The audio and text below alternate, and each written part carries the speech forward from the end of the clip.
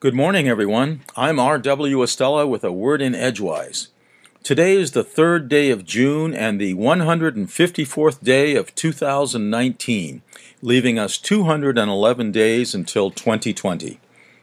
As the 6th month of the year, June, named after Juno, the wife of Jupiter, in Roman mythology, is a big month for wedding planners, as Juno is thought of as being the Roman version of the Greek goddess of love and marriage, Hera. The beginning of June also marks the official start of the Atlantic hurricane season, at least as far as federal forecasters are concerned. And their prediction thus far is that we will be having a, quote, near normal, unquote, hurricane season, with 9 of 15 named storms expected to form and 2 to 4 of them developing into major hurricanes. Worth mentioning, too, is NOAA's April 2019 Global Climate Report, which was issued this past week and tells us April 2019 was the second hottest April in the climate record that began compilation in 1880. The hottest April occurred a few years back in 2016. Bottom line, says earthsky.org, is Earth continues to warm.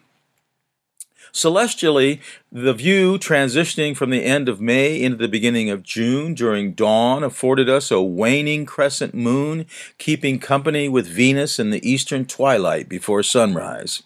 And tonight, look from northeast to southeast, starting with the Big Dipper, and then star hopping to Arcturus and Spica. Find Corvus the Crow, Crater the Cup, and Hydra the Snake. In Greek mythology, writes Deborah Bird, Apollo sends Corvus the Crow to fetch a cup of water.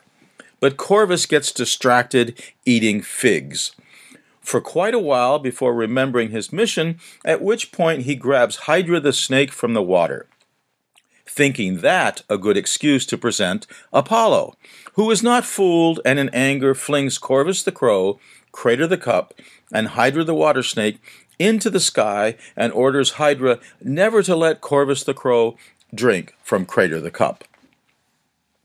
1 week ago today, Terry Westcott, a Maine native and Vietnam veteran, and I were in the section of the upper Susquehanna River known to many as the jungle, although some call it the swamp. We were about an hour and a half into the 57th annual General Clinton Canoe Regatta, 70-mile endurance race, having begun at 6 o'clock on Otsego Lake in Cooperstown, New York.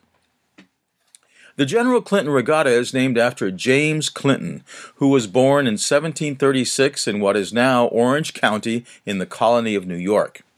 His grandfather, also named James, had been a British soldier in Oliver Cromwell's New Model Army, and the elder James's son Charles had been an Anglo-Irish immigrant and a colonel in the French and Indian War. James the Younger's brother had been governor of New York from 1777 to 1795 and United States vice president from 1805 to 1812. By 1779, James Clinton had become a brigadier general in the Continental Army and been at that post for almost 3 years, leading an expedition down the Susquehanna River after making the upper portion navigable by damming up the river's source at Otsego Lake, allowing the lake's level to rise, and then destroying the dam and flooding the river for miles downstream. The event is described by James Fenimore Cooper in the introduction to his popular novel, The Pioneers.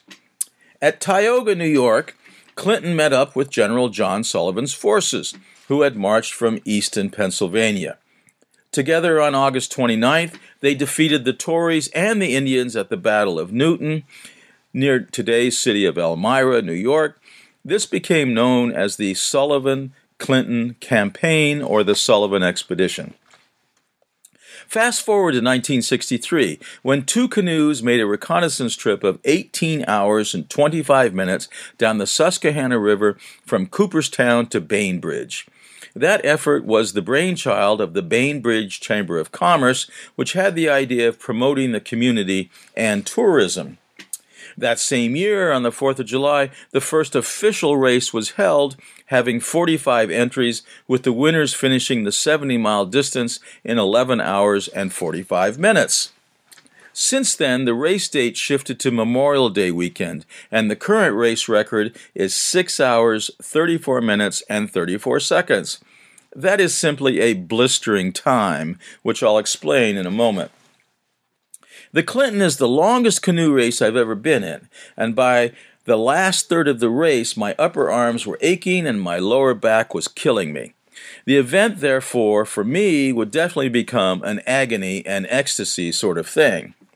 Fortunately, my paddling partner Terry, in addition to being a former drill instructor in Vietnam, is also a veteran of many marathon canoe events, including the 100 or so mile St. John and the 900 or so mile Yukon races, which he has paddled many times. Thus, most of the whining and complaining near the end of the race was coming from me.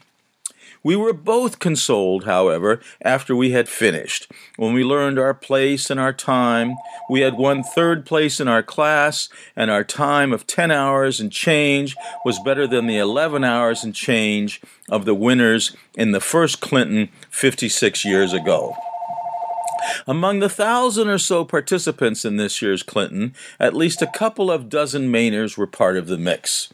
Today is the birthday in 1906 of Josephine Baker, the American-born French entertainer, activist, and French resistance agent, and of actor Tony Curtis, who was born Bernard Schwartz in 1925 and whose harsh Bronx accent sometimes stunned Hollywood studio executives, who would watch Curtis as a sheik upon an Arabian charger carry the leading lady to the top of the sand dune, and then listen to him grandly declaim, "Yonder lies the castle of my father."